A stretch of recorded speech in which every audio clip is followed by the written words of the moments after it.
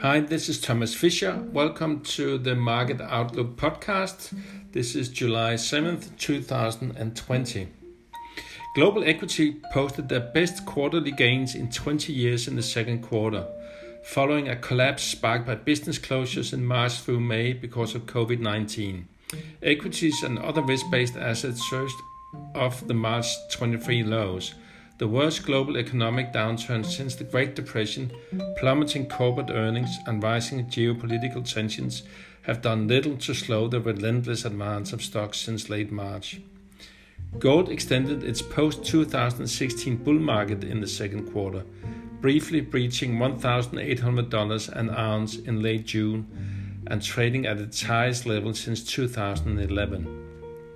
The Federal Reserve, European Central Bank, Bank of Japan, Bank of England and other central banks are largely responsible for turning financial markets around in late March, following a rapid implementation of emergency lending measures, massive asset purchases and paycheck protection programs.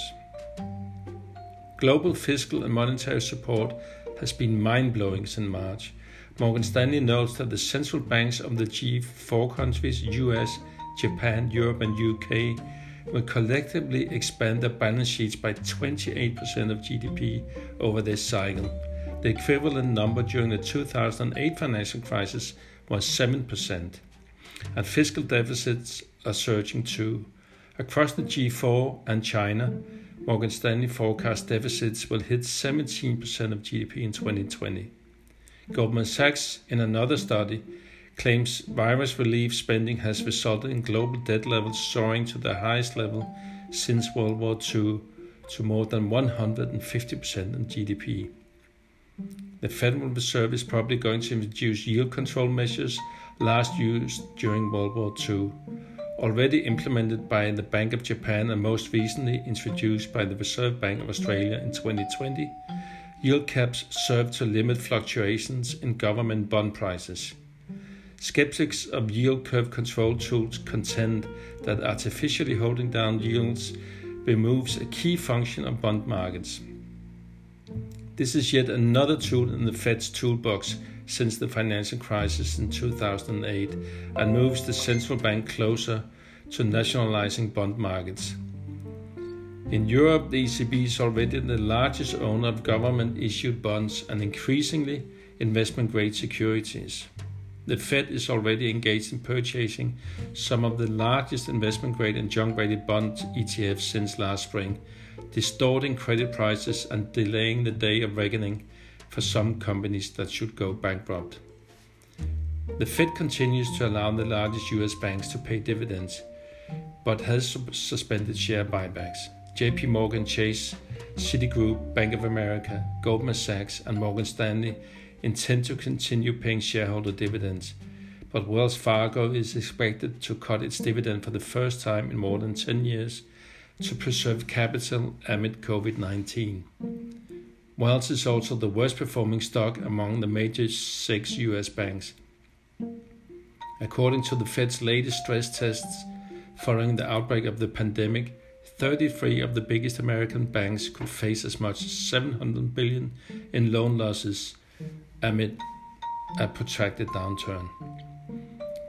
Eurozone household savings hit a record in May at $8.2 trillion, drawing a warning from ECB President Christine Lagarde.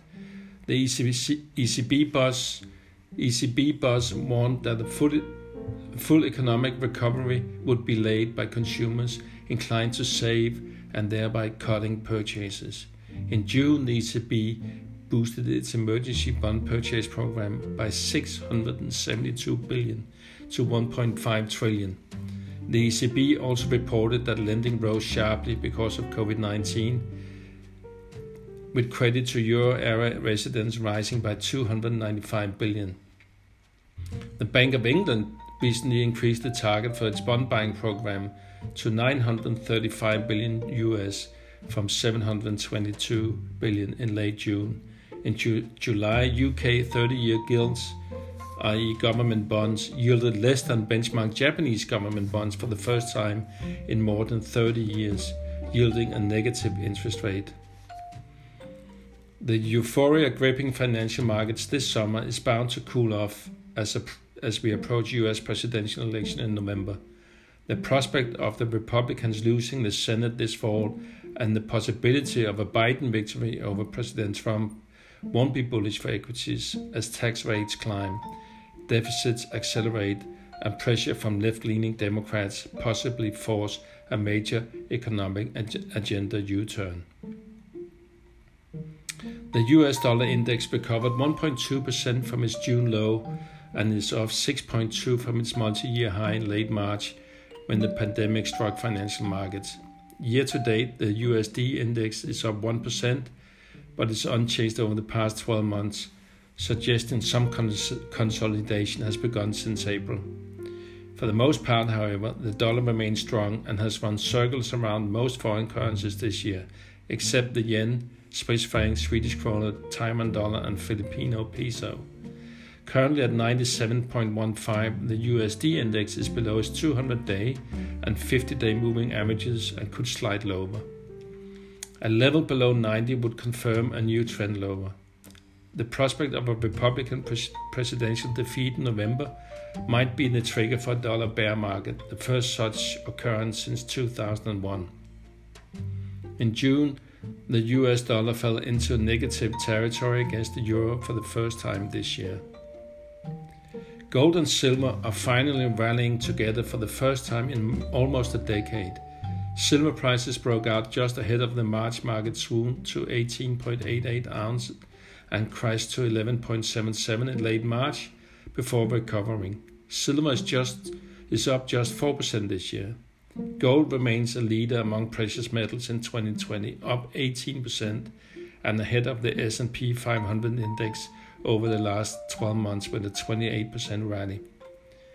Commodities have managed to recover smartly off the late March lows, up 31%, though still in a long-term secular bear market since peaking in 2008. The prospect of a weaker dollar should be supportive, combined with a gradual global economic recovery in 2021. We have raised our outlook from bearish to neutral in July for commodities. As mentioned in the podcast trailer earlier this month, we are an SEC-registered investment advisor based in Montreal, Canada. We offer overseas solutions for American citizens in Europe, Switzerland, and Austria. We hope you find this podcast interesting, and if you would like to send any questions, please do so, or send me, Thomas Fischer, an email if you would be interested in our portfolios and our market outlook on a regular basis. I can inform you that our precious metals program, a fully managed program, is up 26% year to date, and with a low minimum of just $100,000. You can have this portfolio in Europe with one of our private banks. We even offer a physical gold storage at those banks. So if you're interested, send me an email on fischer56@mac.com. That's Fischer, Fischer, 56@mac.com. Thank you very much for listening, and I look forward to forwarding the next podcast next month.